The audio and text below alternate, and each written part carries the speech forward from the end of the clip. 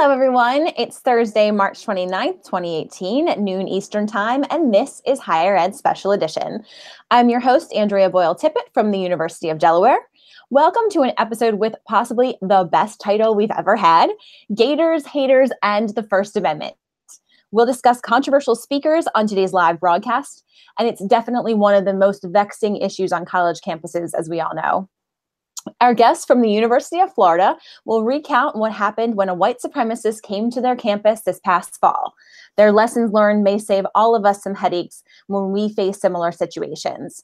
Today's Higher Ed Special Edition is part of the Higher Ed Live Network.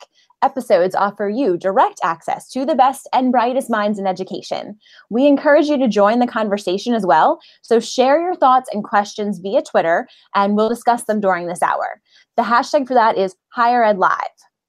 Higher Ed Live is produced by M. Stoner, a digital-first agency committed to tailored solutions that drive real results.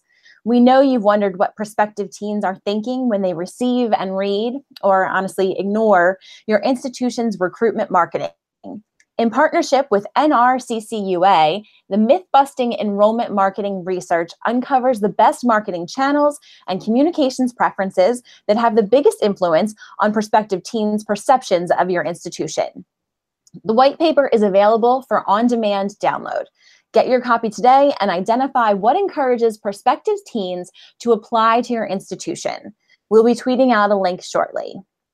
All of our episodes are free and easy to access in the video archives at higheredlive.com, or you can take it with you by subscribing to the podcast on any of the podcast apps. Today's episode is made possible by PRSA's Counselors to Higher Education Professional Interest section. Counselors to Higher Ed provides PR professionals working in colleges and universities with publications, insights into the best ways to promote the value, power, and appropriate role of communications and marketing functions within your institutions, and terrific virtual events and networking opportunities. In just 2 weeks, we'll be in Nashville for the PRSA Counselors to Higher Ed Senior Summit Conference, and there's still time to sign up and join us for some really fascinating sessions on crisis communications, thought leadership, collaboration, and lots more. We'll tweet out a link for that as well. And now let's chat with today's guests, Nicole Yucht and Darren Baxley of the University of Florida. Nicole is Assistant Vice President of Communications, a position she's held since 2014. Together with her talented team, she oversees the institution's marketing and identity standards, media and public relations, social media, web, and campus outreach efforts. Every day, they have the opportunity to present UF to the world through inspired storytelling and illuminating visuals on unexpected channels. Deputy Police Chief Darren Baxley began his career at the University of Florida PD in 1992. During his tenure, he has commanded both the Patrol and Investigations divisions and served on the university's Behavioral Consultation Committee for Threat Assessment. He also has experience in background investigation, polygraph examinations, internal affairs, community service, and he has been in many of our audience's members' shoes as a public information officer. Darren has extensive experience planning and managing large-scale special events, including the one we will be discussing today. So welcome, Nicole and Darren. Thanks for joining us. Thank you for having us. Thank you very much. So we are going to actually toggle over to a presentation because we've got some slides that we think are probably a little bit more engaging than our faces. So if you'll hold on a minute.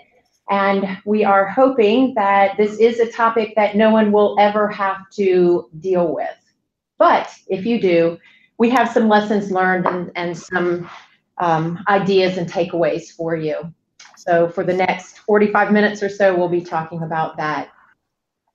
This is a timeline of the events. We knew that it was not going to be a typical fall semester when Cameron Paget from the National Policy Institute reached out to us in early August to bring Richard Spencer to our campus.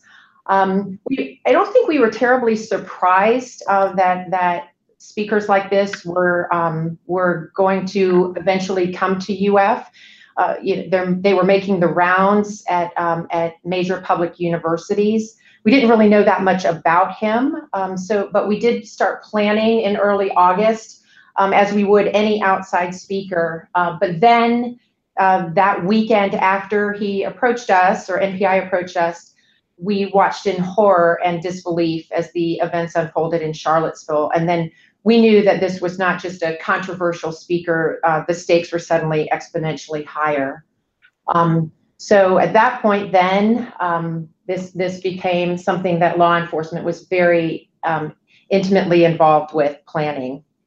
Yeah, Nicole's right. We were vaguely aware of lots of controversial speakers that kind of hit the college circuit every year. Specifically, though, Richard Spencer, we didn't have any experience with him.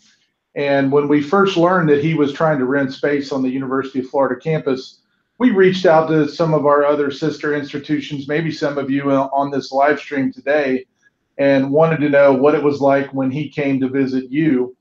But just like Nicole said, the events that happened in Charlottesville really changed the dynamic for us. And it went from being, the typical controversial event that we're well versed in handling, to something that just set the table to be completely different, which ultimately turned out to be the single largest deployment of law enforcement resources in the state of Florida for a non-weather related event. And ended up in the governor of the state of Florida declaring a state of emergency for the entire state when Mr. Spencer came. So we had the unenviable task of preparing for his visit during this planning cycle that you see in front of you on this screen. Every day during the week, myself and members of Nicole's team and many, many other teams around the university, and also our external law enforcement and public safety partners throughout the state, would meet to prepare for this. And we were determined not to let the tragic events that happened in Charlottesville happen here. That was our overriding motto, is, not on our ground.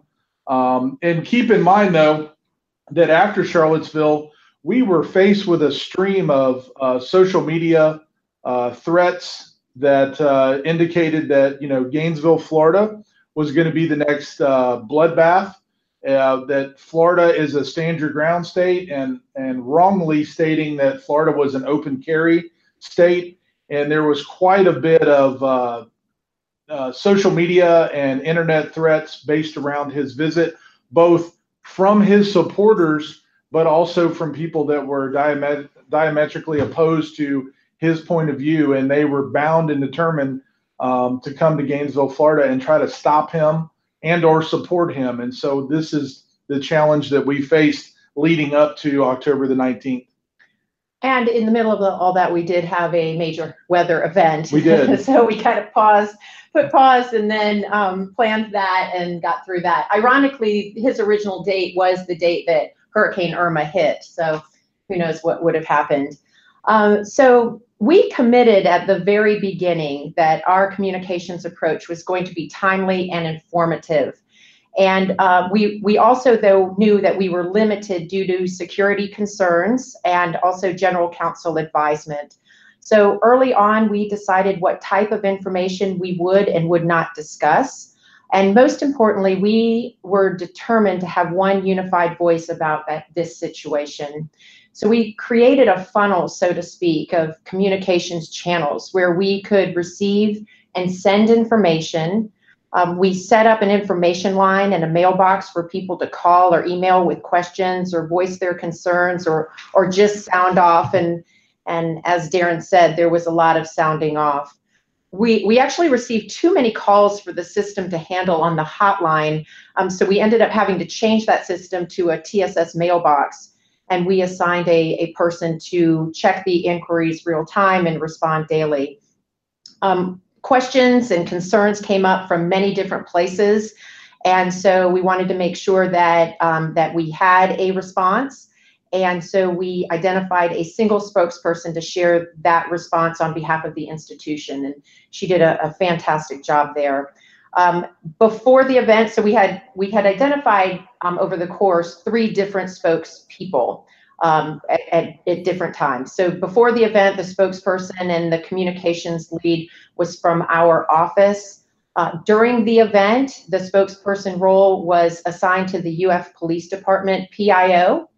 And then we had decided that if there were a major incident, the spokespeople for on behalf of the incident would be our chief of police and our president. We made those decisions very early in the planning stages so that everyone knew their roles and responsibilities. And then this unified approach was really important so that everyone was hearing the same messages. Now, they interpreted them differently often, but that we had that we were reaching our audiences. So this slide really shows the vast the number of people that we were thinking about, in addition to statewide, but then also we have a very large campus, many buildings here. So there was a lot of logistics to plan and think about. Nicole said, in this communications plan, it was very important for us to try to be as transparent as we possibly could be in our preparations leading up.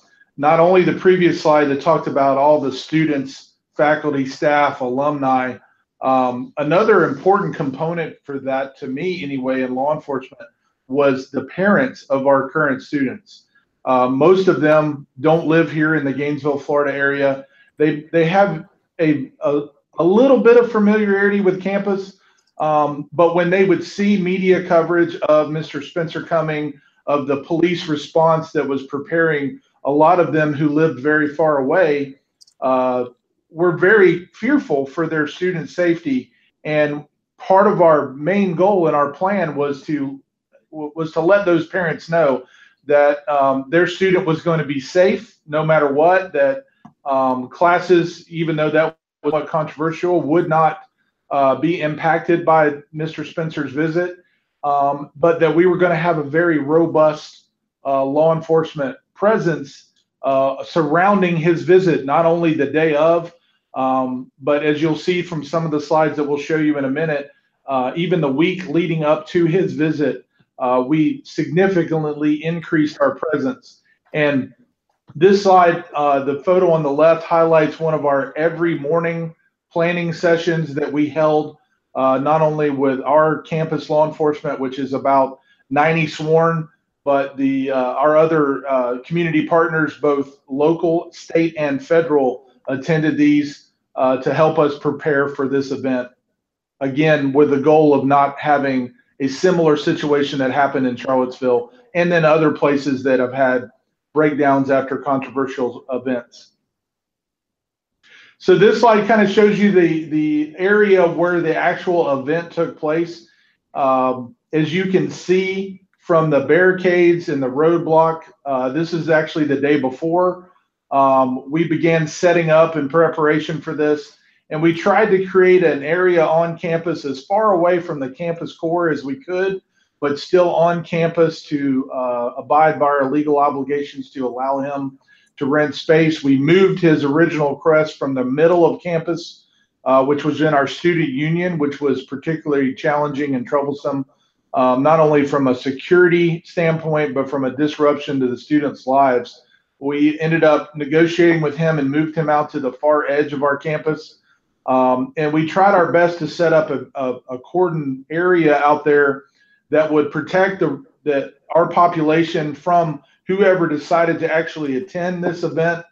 And then the ones that did decide to attend, we tried to create a space to separate both the people that were there for Mr. Spencer in support of him, which were very small, and the vast majority of the people that showed up to protest his presence on our campus. And again, these are another series of slides to illustrate some of the preparation that went in. We used a combination of road closures, water barriers, what I refer to here as bicycle or French barricades. And this is actually an illustration of the entrance that we set up from out in the protest area. If you chose to go into the Performing Arts Center, which is the top left slide, you had to go through this, what we affectionately called the snake. It was about a 250-yard long tunnel that was surrounded by law enforcement, ultimately ended in magnetometers at the end so that we could guarantee that there would be no weapons inside that venue in your top left where he ultimately spoke. As I mentioned before, the week leading up to his visit, pretty much overwhelming police presence descended upon our area. We took the time, especially in a higher ed environment, to have pre-briefings with all of our state, local, and federal partners that came in to help us. And we really, beyond the look, which is a little different from the University of Florida Police Department, we really wanted these partners to come in with a friendly, kind of outgoing atmosphere. It's very difficult for the state troopers that you see in this to kind of have that. They're usually more of an intimidating, like slow down kind of look. But we worked very hard. As you can see, there's one officer in the dark colored uniform. He's actually one of our officers that's kind of a guide that's with them. We did this for twofold reasons. One, to help them navigate around campus. As Nicole previously mentioned, we're a very large campus, almost 2,000 acres in size. And even though these gentlemen in this photo are really good at running up and down the expressway, we have several thousand buildings on our campus that they're not familiar with. And so we provided our officers to that group as pathfinders, and also to help them kind of assimilate into the UF culture while they were here. And overwhelmingly, our student body appreciated that presence. And we got a lot of support from the students. They felt safe by having that overwhelming presence there with them. And Darren, two things. One, can you click the bottom where it says Google Hangouts is sharing the screen? You just hit the word hide, yes, because it was covering a little bit of the bottom of your slides.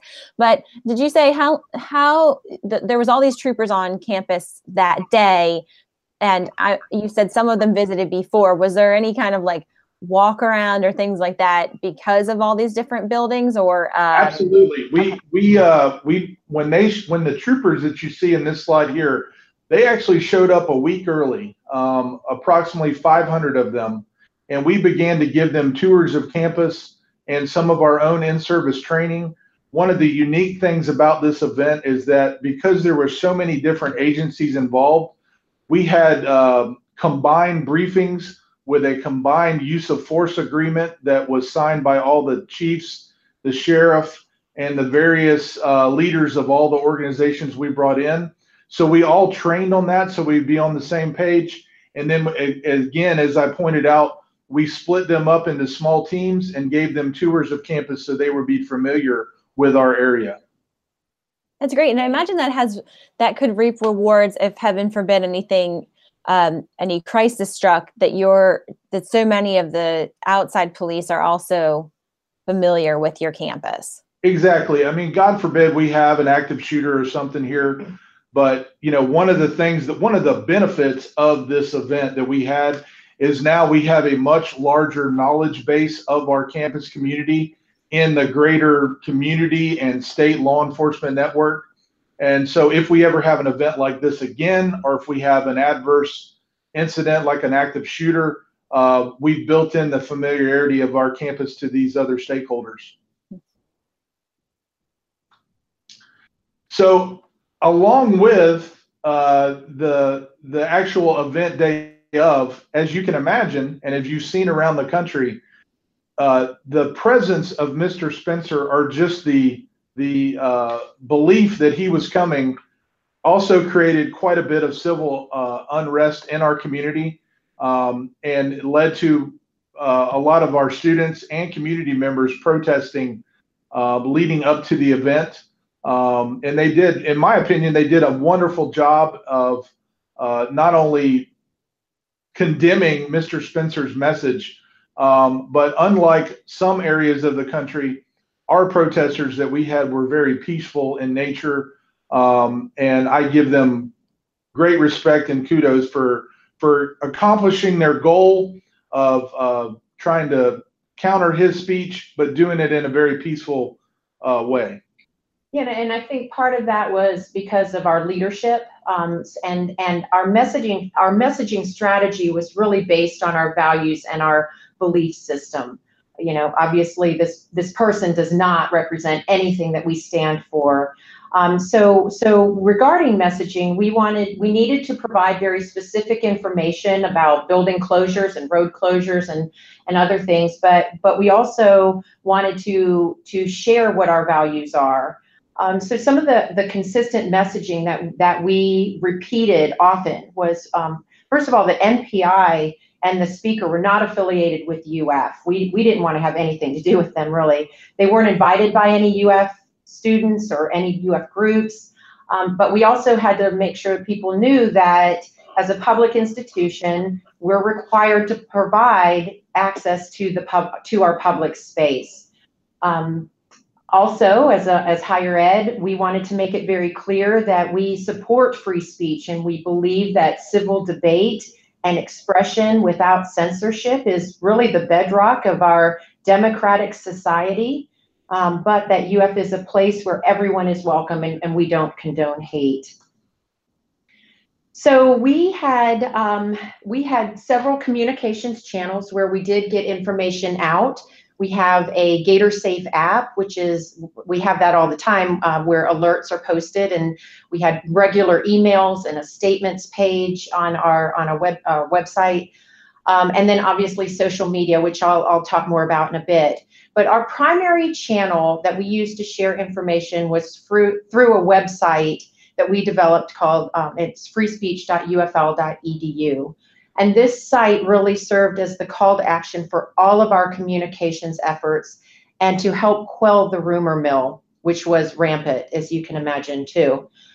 We chose this route of having a separate website rather than posting information on our homepage because, well, first of all, the timing in the fall, we were expecting around 50,000 freshmen and transfer applications from students from all over the world, many of whom had no idea who Richard Spencer was, and much less that he was coming to our campus. So we didn't want them to be alienated or form a wrong impression about UF because this person chose Gainesville to spew his hate.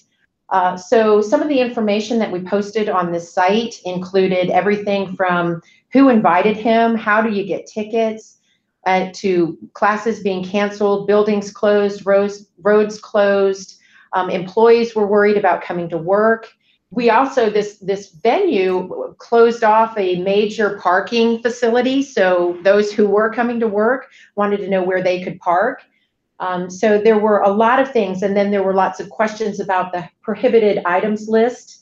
And so anytime we posted any new information, we would note at the front that it was new information, and then we would keep that note on this site there for 24 hours. So anyone scrolling through quickly could check for the latest information, and they would be able to find it very easily.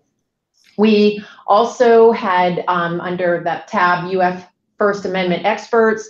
We worked very closely with our faculty in the College of Journalism and Law, and we have experts there, and that's where we posted videos and other content to educate people, because there was a lot of confusion about what is hate speech and free speech and hate crimes. So we took this opportunity to try and educate people also. And then on the far right, you see we have a section for media, and so I'll talk about the credentialing process that we went through in a couple minutes also. But in the month of October, we got 120,000 page views on the site. The most viewed section was the Q&A, where the average time on that page was more than 6 minutes. So people were really using it as a resource. Now we've since modified some of the Q&A, and I can send you the link, but or the questions after this. But it is still up if you wanted to review. And we'll post some resources on the same page where everyone's watching this episode right now. And we'll tweet that out once they're posted. Thank you.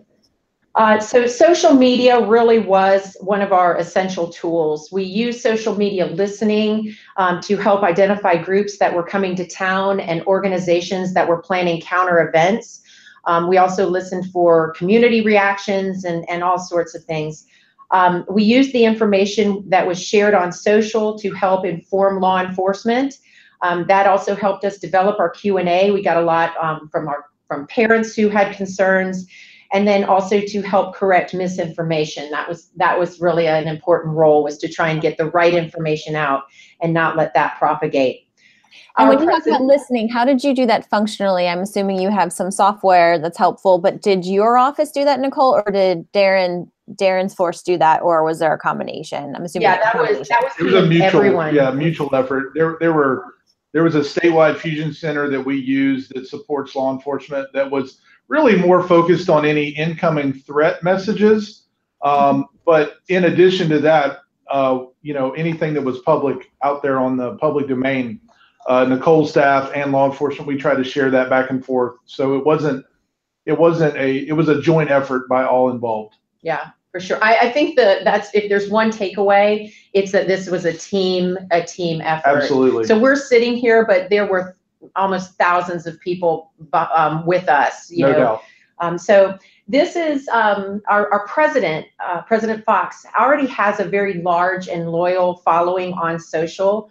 But he used his social channels to be a very highly and visible leader of the Gator Nation. And again, as Darren was saying, many of our protesters were very peaceful. He sets the tone. Dr. Fox really set the tone for that. He recorded a video message that was posted a week before the event that really reinforced our values of love and we're here for the public good. And he directed everyone to the free speech website. And he made two specific requests on his video. And the first one was to not provide the spotlight to this group. They are seeking that. So avoid the venue, stay away from it. But by avoiding the venue, don't let Spencer's message of hate go unchallenged. And so that was, you can find that online. That, and I can send a link if that helps. And then the day of the event, on the right there is a screenshot of a Facebook Live that Dr. Fox recorded with his thoughts about the white nationalists and their whole game plan for all public universities. And he felt that, and I think he's very accurate in this, that white nationalists that are coming to our campuses are trying to create these counter protests against their right to speak, so that they are portrayed as the ones who are they're the victim, exactly, and that we're the ones that are trying to suppress free speech, being intolerant, and yes, and our intolerance, exactly. And then they also are trying to shut down our universities, canceling classes. They want us to cancel classes. They want teaching to come to an end. Because they know, and we all know, that in reality, education and scholarship are their greatest threats to their future. So really strong messages from him. And then he also encouraged everyone to seize this moment and speak loudly to the national media that were on our campus about what we truly value, and just silence the racists in that way.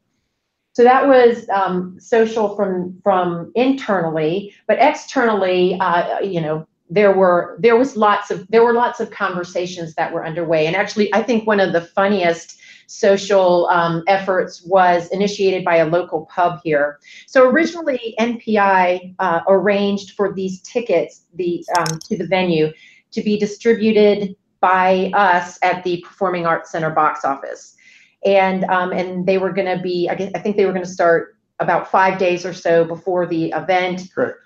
And then when word got out, I think it wasn't supposed to get out, but it somehow did. It leaked. But when word got out that the tickets would be available there, Tall Paul's offered a free draft beer in exchange for 2 tickets to the event that they were going to destroy, because the idea was we didn't want anyone in the venue.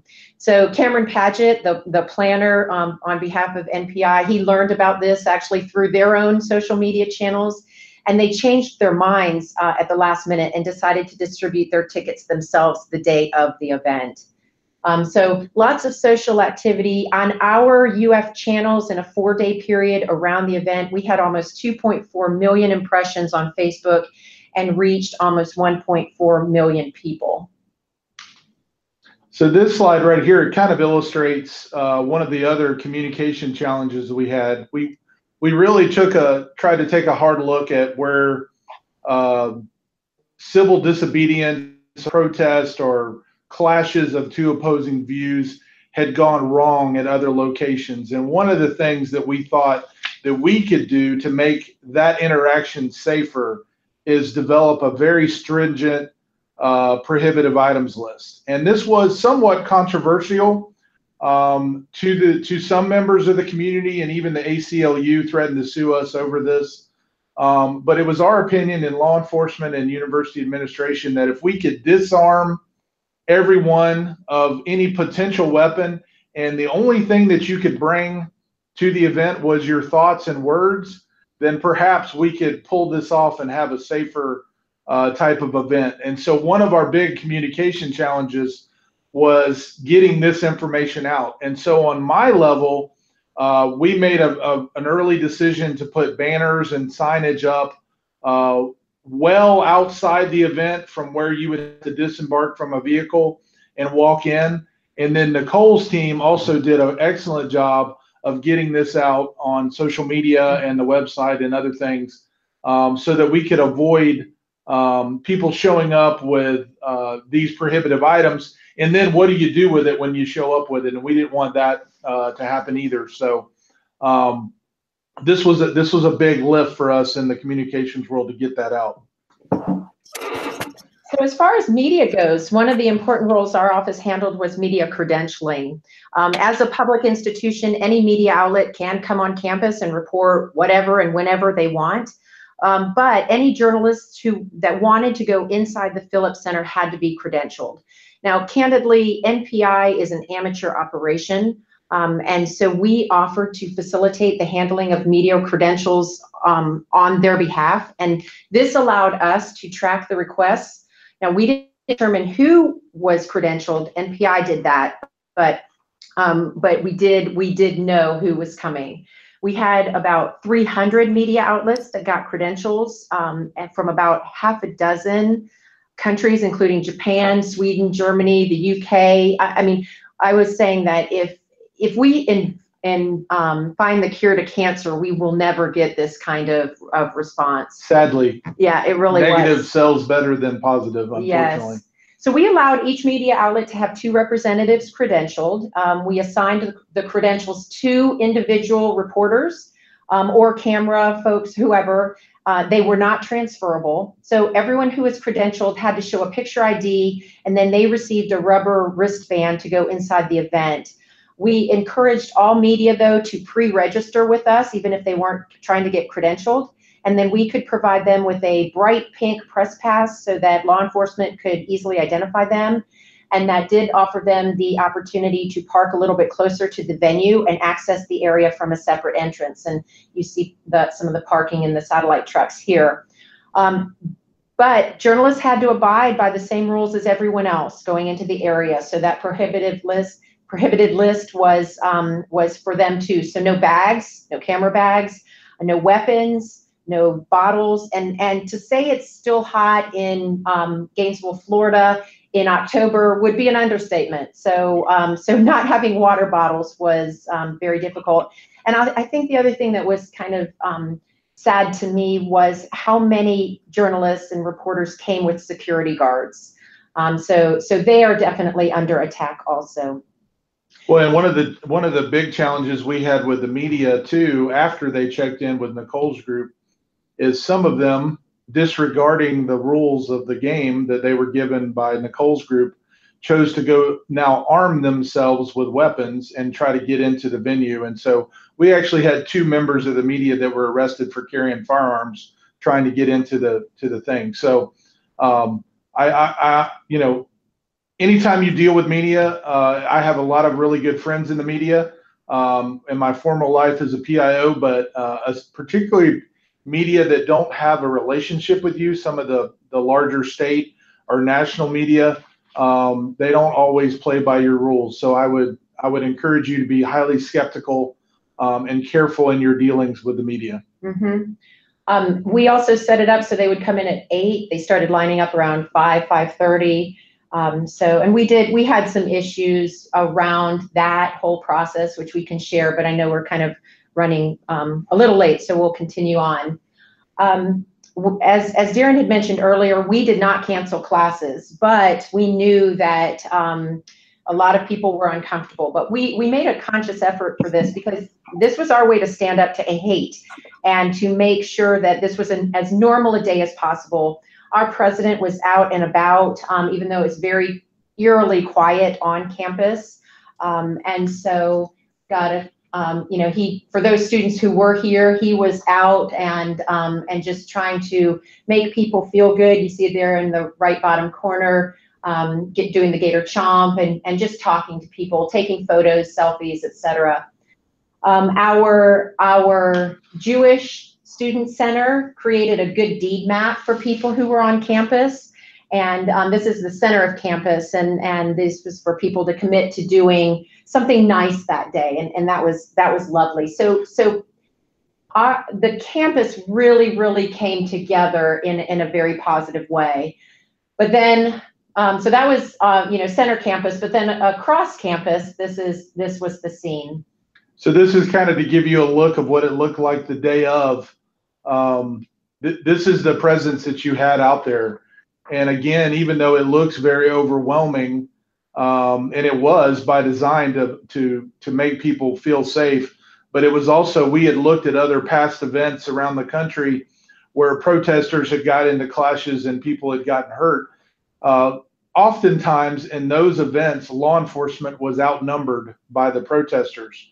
And so because we did not really know how many people would show up, we had roughly 800 or 900 officers surrounding the venue the day of, along with spotter, sniper teams, and riot police, and everything imaginable should the worst case scenario happen. So once you made it through all of the security apparatus to get inside, again, I've probably never been prouder from our students that actually ran the gauntlet to go inside here. The vast majority of people that got tickets to this event walked to the front door, threw the ticket on the ground, or symbolically discarded it, and basically chose not to participate. But the ones that did make it inside overwhelmingly treated them or carried out themselves in my opinion, in a very good way. They were very respectful of any rules or orders from law enforcement about how to behave. But whenever Mr. Spencer or anyone from his team tried to say pretty much anything, they would begin chanting, love, not hate, and other positive messages in an attempt, and I think they exceeded overwhelmingly, to shout out his message. So, and then another very unique dynamic outside the venue is we had a massive amount of people that showed up to counter his message of hatred. And he had a very small group of people, like the gentleman in the top middle and bottom middle scenes, that showed up wearing swastikas or other symbols of hate. And so our challenge in law enforcement was to try to prevent those individuals from colliding with the protesters. Oftentimes we were successful. As the top center illustrates, though, despite our best efforts to tell people to stay, we had some that came together. And as you can see from this very well-timed camera shot, there was some violence, but it was very minor as compared to other outbreaks across the country that we've seen. And we were quickly able to step in and separate and remove the people that were the most aggressive into this event. So as far as communication staffing on the day of the event, we had 4 locations where we placed communicators. My team we have about 18 folks, and then we ended up with 36 volunteer communicators from across campus because we just couldn't do it all. We really tried this all hands on deck approach. So the 4 areas, we had the Emergency Operations Center, which was really the core the place where the event was monitored, and there were representatives from law enforcement and city officials, hospitals, and our facilities. So this person really kind of heard the official accounts of what was happening and then reported back to us. We had somebody in the Joint Information Center. This was a small group of PIOs from UFPD, and FBI and some other agencies. And this was really the communications hub. And we had 3 people in there, and they really called everything. And they wrote any press releases. They handled they would call for a press conference if we needed that. And they also communicated the all clear when it was over. This here is actually our Tigert Hall where we are today. And the focus of our team, and we had 25 folks, and we were there to maintain the image and reputation of the University of Florida. So we wanted to correct any misinformation quickly. Our message development was related to the First Amendment narrative, not on the event or law enforcement. And so we had a series of roles, which I will send that document out so that you can see what we did there. The 4th place where we had communicators ready and at the ready, I guess, was for a news conference. So we had prearranged all the logistics for a news conference in a location away from the Spencer event in case we had a major incident. We set that up 2 days before the event, thinking that they may come and protest, or you know who knows what they were planning to do. And we kept it at the ready until the noon the day after the event. But we were set up with everything from the check-in desk, our step and repeat, as you can see there, the mic, the stage. We had reserved media parking all set up. We also tested all the satellite links, the Wi-Fi, and any other IT logistics, knowing that there would be a very heavy IT load. And then we also had set it up where law enforcement would get the president wherever he was and bring him here. So this was staffed by 6 communicators the day of the event. So we had decided at the very beginning that unless there was egregious misinformation, we were not going to give any airtime to this person or respond to his hate. As far as we were concerned, all of our social channels were on normal, posting. And so we just didn't want to give him the power or any credibility. But at one point in his speech, Spencer gave a shout out to our president saying that Dr. Fox stood with him. And that's the only thing that Dr. Fox even acknowledged in order to disavow it. And that we were able to handle real time via social. And that's actually, this is the most retweets he's ever gotten. We also talked about a virtual tour and or a virtual assembly. And this is Student Affairs had planned this. So this was an option for people who did not go to the event.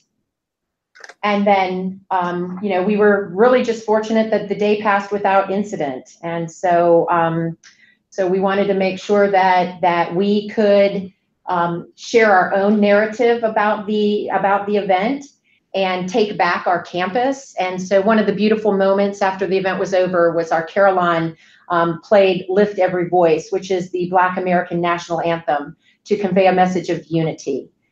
So between the months of August and December, we got 80,000 media mentions.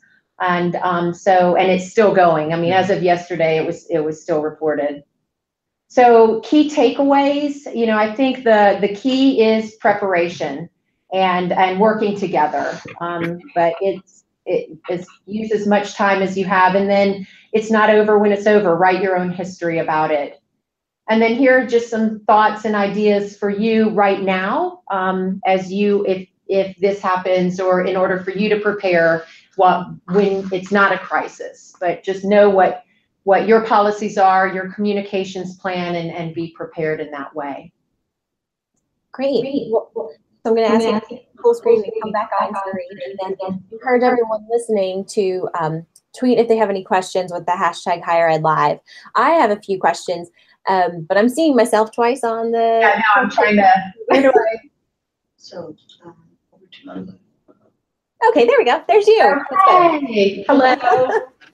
So, you really both spoke really well about your coordination with others who are not on your campus. And I'm thinking that a lot of the people watching and listening, we know the players on our campus, but we might not necessarily know who to speak to outside. Who would you say are, no matter the scale of something like this, the most important outside entities to be in contact with when a controversial speaker is coming? My gosh, there are many. Well, yeah, it depends from the law enforcement perspective. I believe that you've got to be partners with your local sister agencies, either be your city police, your sheriff's department in your area.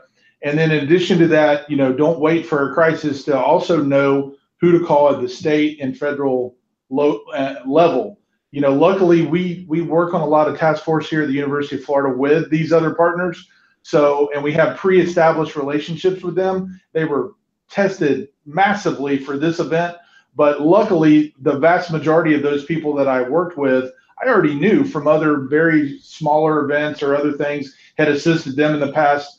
So I didn't have to reinvent that network for this. And so if you're new in your position, wherever you are today watching us, I would encourage you now, before this, storm of crisis hits your campus one day, and it will, to go ahead and make those connections. Call those people up, offer to take them to lunch, network, attend, code trainings with them. And then also, to me, my experience as a former PIO, I think it's also important for us in law enforcement to have good working relationships, both internally with our communicators at the University of Florida, but also externally in the local media market here, and try to build and maintain those relationships. We're a college town, and so they do turn over quite a bit because we have a school of journalism, and so there's new reporters coming on all the time. And I constantly tell my folks, don't ignore those people. That could be Andrea one day, that's very famous and now going on and doing something really big and cool. Just because they're a student reporter, don't ignore them. And so you've got to build those relationships. And I was one of those student reporters, and I said and asked woefully embarrassing questions. Absolutely. When I look back on but, it. I try to embrace that, because part of the educational function for us in higher ed law enforcement is when you get that naive student reporter come in and ask the question that's like, really, if you can either answer that way, or you can take the time to educate them up on the issue, and then lo and behold, you oftentimes get a really good positive story out of it. So I've always tried to take that approach with that issue. I think additionally, you need to make sure that you've got your community relations folks on hand so that they can talk to businesses around the campus. We made sure to do that and keep them updated. Your government relations, our governor wanted to know frequently and Every often, day. yes, what was going on, how we were planning, what we were doing, and he was very supportive. So those people are very important. Like you mentioned, the media, your communicators on campus, your parents, admissions, your dean of students, your student affairs. It's truly a mass effort. And I know a lot of people watching might not be at an institution your size. I mean, there's not that many institutions your size. My university is a flagship, and we're half your size. And so there's institutions where people have 1, 2-person, 3-person teams. But I liked the mention of the volunteers from across campus. I mean, I assume that's something you'd recommend to anyone, even if people aren't communicators by definition, they may be administrative assistants, they may be in a different role, that you can tap people to try and add to the effort. Absolutely. And the other thing that you can do in your planning for this is also do some either tabletop or, full-scale exercise. And those volunteers, you can cross-train them in some of these very key areas that you're concerned about along the way in those either tabletops or full-scale exercises. All you have to do is pick up any source of media nowadays. There's always something going on in a higher ed environment every day, oftentimes, unfortunately, negative. as Nicole said, I think we could cure cancer tomorrow and not have this much attention. So take that opportunity, use that as a tool to build your team. And, it might be that their day job is something totally different than whatever it is that they may have a passion for or a skill set for, but use it to your advantage whenever you can. It'll build your team. Mm-hmm. Great. We have a UF communicators network here that we communicate with regularly anyway. Because communications here on our campus is decentralized. And so we want to make sure that they know what the strategic priorities are. So that definitely helped us in this situation because we already had the names and the email addresses and contact information to kind of share and disseminate that information. What we found was oftentimes because of this two-way communication with the communicators, our communicators were actually more informed than their deans were, and they were sharing information with their deans. What about consulting the legalities? You said you worked with your general counsel's office. Because some schools are public like yours and some are private, and even the public schools have different levels of requirements for free speech on campus and who you have to invite and or allow in. Is the best suggestion there that communicators should talk to their general counsel, and if they don't have a general counsel, they should also potentially reach out to like their state attorney general's office to know what their responsibilities are so that they're not criticized for doing the wrong thing with speakers? I would completely agree with you, Andrea, that, it's all local. So wherever you're at today listening to this presentation, we can give you what we used as best practices, but we were lockstep with our general counsel, our state attorney general's office, even with our prohibitive items list that we featured in this presentation. We got with our local state prosecutor's office to make sure that if we did this, that if we had to take police action against someone with one of those prohibitive items, that we could actually legally enforce that. And I know in some communities you may not have that support, and so you may have to employ a different tactic. So I do think it's really important to be lockstep in with your whatever it is that's available to you, your legal advice. And even something like, we live in a very liberal sunshine state as far as public records access. And so email communications could potentially be open to the sunshine. So we wanted to make sure that we knew what was and what wasn't going to be made available, especially to a group that could ask for our communication or our security plan. So we looked at all of that, and again, so that was critical. So even your security plan was something that could be made available after the fact. Well, portions of it, yes, but there's some exemptions in the Florida public records law that allow us to shield some of it. But we are so aware of that aspect of living and working at a public institution in Florida that we almost plan for that going into these types of events. And so we're very careful and strategic about what we put down in certain things, so we know that we can protect that, and then other things we know we're going to have to share anyway. So lesson learned is to be careful what you write, and then those kind of communications. So we just got our last public records request was about 3 weeks ago, actually. So we're still getting them. And we have made, I think they said 576 pages of emails available for free if somebody puts forth a request at this point about the event. Wow. Switching gears, what about sign-offs? What you said, the communicators were in 4 different spaces.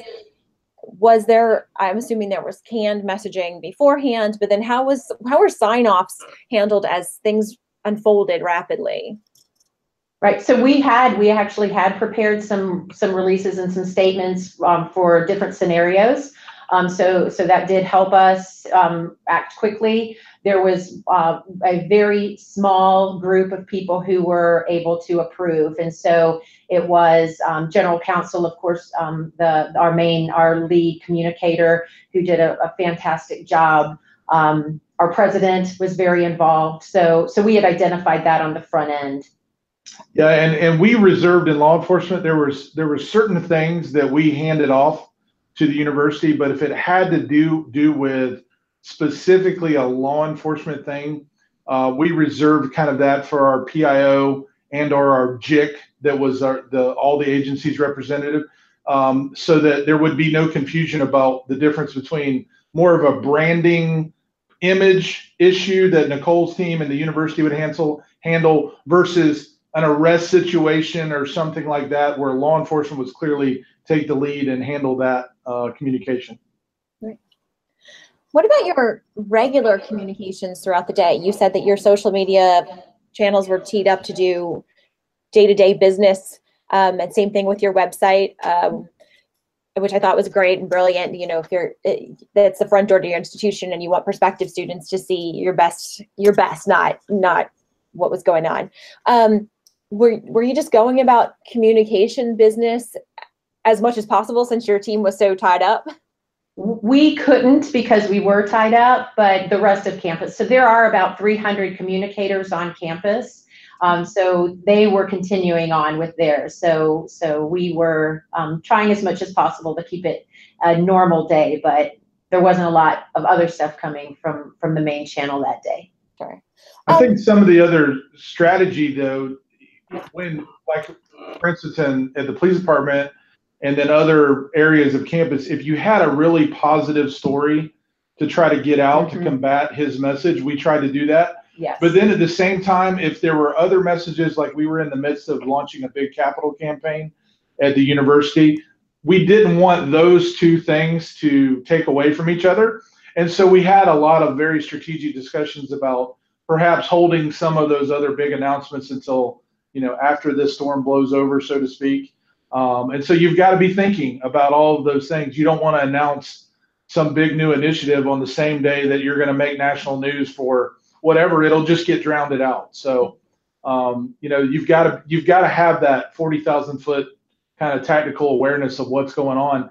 And at UF, we are so big, as you pointed out, Andrea, that, you know, we have so many silos. Sometimes it's you may not even know about another silo, their big project they're about to do, and you're, you know, marching down the road towards Spencer, but they're about to announce the cure to something or a new breakthrough and whatever. And so it is quite a challenge for us at this institution this size.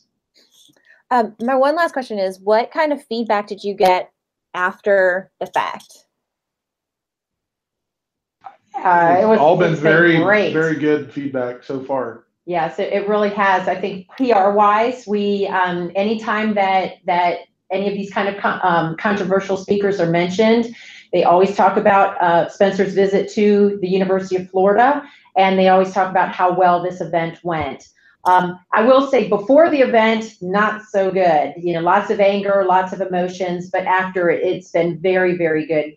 And so you see that. So I think we also took the advantage, because we had 300 international media outlets, to introduce ourselves to those reporters and say, hey, when he's gone, we've got some other pretty cool stuff happening here. Right. And we've been able to capitalize on some of those relationships that we fostered at that event since then. So it's been very good. Well, great. I think you deserve all the great feedback that you've gotten. And actually, I don't even have any questions coming in from Twitter other than people saying thank you and applauding your efforts. So with that, we'll kind of wrap up. I do want to thank you to our guests, Nicole Yucht and Darren Baxley.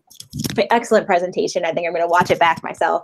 And thanks as always to our program sponsor, PRSA's Counselors to Higher Education. Don't forget to follow and engage with us on Twitter, Facebook, and LinkedIn. And we appreciate you joining us for this special edition of Higher Ed Live. Thank you for having us.